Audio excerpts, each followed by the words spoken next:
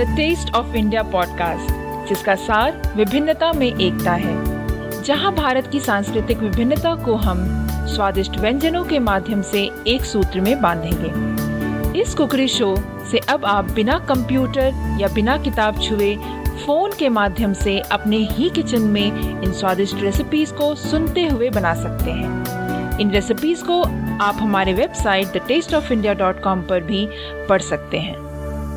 नमस्कार, मैं हूँ पूजा और मेरे साथ मेरे को होस्ट दिलीप की तरफ से आप सबका हार्दिक स्वागत करती हूँ। और जैसा कि मैंने पिछले ही एपिसोड में आप सब से कहा था कि मैं आप सबको मेरी माँ के हाथों की बनी अचार की रेसिपी बहुत ही जल्द आप सबके साथ शेयर करूंगी। तो फिर लीजिए, आज हम आम के अचार के साथ हाजिर हैं। आम का अचार जो कि कभी भी किसी भी चीज के साथ आप खा सकते हैं।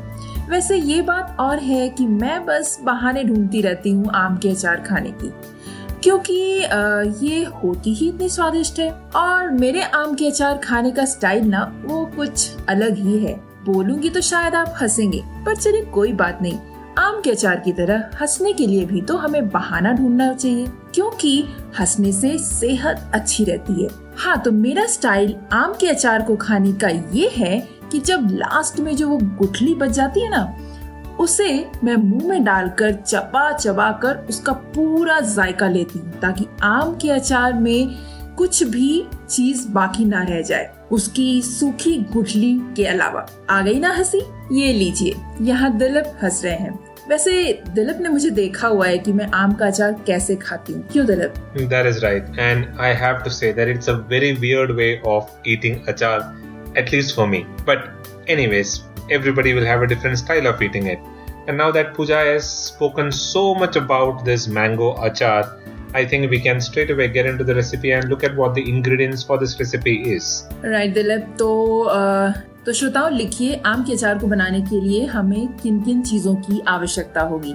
आम का अचार बनाने के लिए हमें चाहिए होंगे आम 1 किलो, हल्दी पाउडर 4 टेबलस्पून, धनिया पाउडर 4 टेबलस्पून, जीरा पाउडर 2 टेबलस्पून, लाल मिर्च पाउडर 4 टेबलस्पून, गरम मसाला पाउडर 1 टेबलस्पून, कासनी पाउडर 2 टेबलस्पून जो कि ऑप्शनल है, सौंफ 4 टेबलस्पून जिसे आप हल्का सा बिल्कुल रोस्ट कर लें और उसके बाद उसका पाउडर बना लें, मेथी दाना 1 टेबलस्पून, वो भी आप हल्का सा रोस्ट कर लें और पाउडर बना लें, अजवाइन 2 टेबलस्पून, मंगरेला 1 टेबलस्पून, हिंग 1 टीस्पून, नमक स्वाद अनुसार, सरसों का तेल 250 gram. Okay, so on to the ingredients for this mango achar.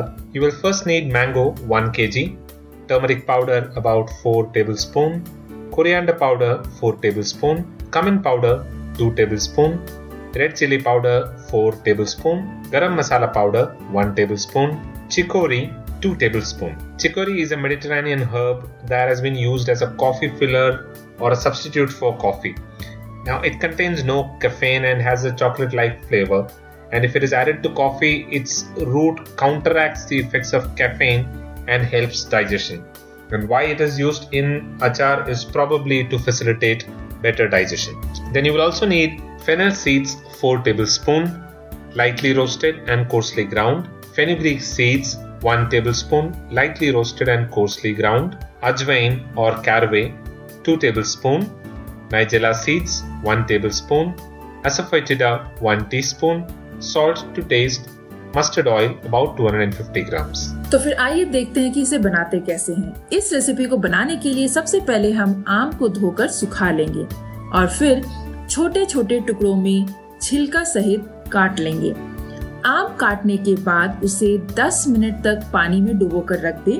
10 minute के बाद उसमें से अच्छे से पानी निकाल दें और फिर किसी टेबल पर कोई साफ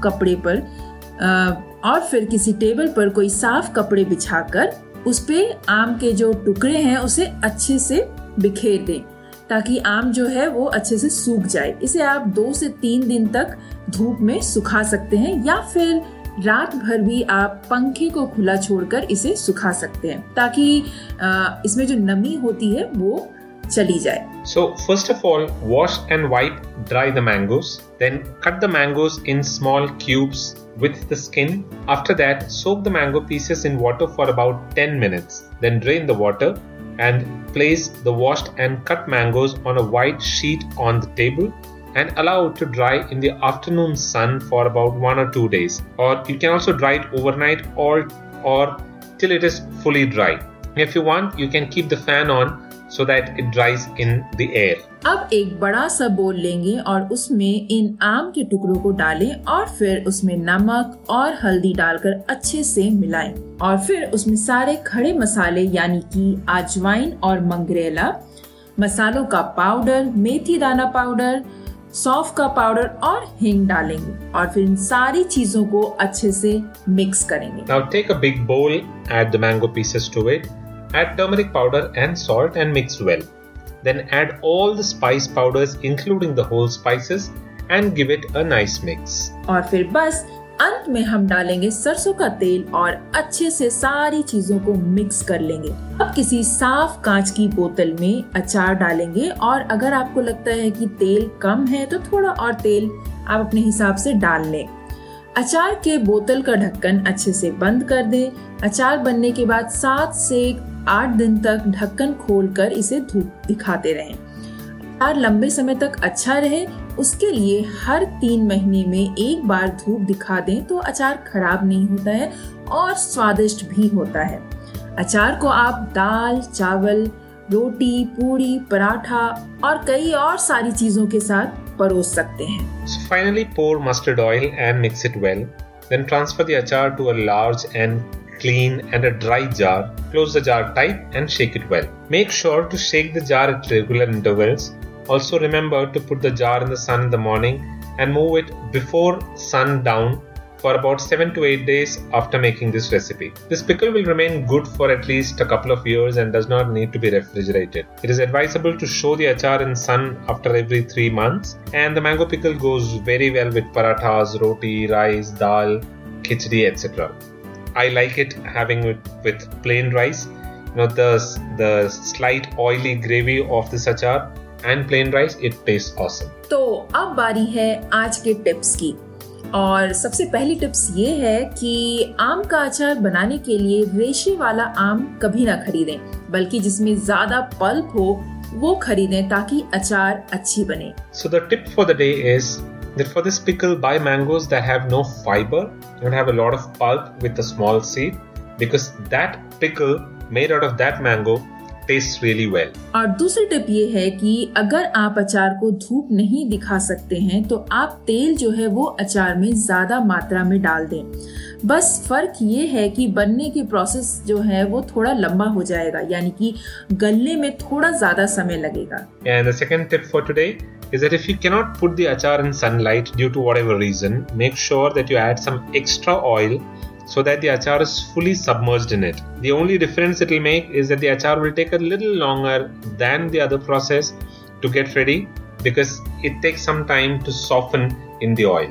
और आज की तीसरी टिप है अचार हमेशा साफ और सूखे स्पून से निकालें ताकि अचार को नमी से बचा सकें। The third tip for the day is to use a clean dry spoon so that there is no moisture when you take the pickle out of the bottle. और चौथी टिप ये है कि आप अगर अचार रेगुलर खाते हैं तो एक छोटी सी अलग बोतल में उसे निकाल लें ताकि आपको जो है निकालने रखने में आसानी होगी। Yeah, and the final tip for today is for easier and regular usage, transfer little amounts of the aam ka achar to a smaller jar so that you can use it every day or regularly. तो फिर बस आम का अचार तैयार हो गया है और हमने काफी टिप्स भी दे दिए हैं। पर अगर आपको फिर भी बनाने में कोई भी दिक्कत आती है या फिर कोई भी डाउट होता है आपके मन में तो आप हमें कमेंट करके पूछना ना भूलें। हम आपके सवालों का जवाब जल्द से जल्द देंगे। That is right. So if you have any questions, do comment on the post at thetasteofindia.com and tell us and we'll try to respond as soon as possible. And do share your feedback with us as well by commenting on thetasteofindia.com. Do visit thetasteofindia.com to find a printable recipe card and all the show notes and resources as well. So that is all that we have for this week's podcast. So the next week when we come back again with another tasty recipe, this is goodbye from Dilip and goodbye from Pooja.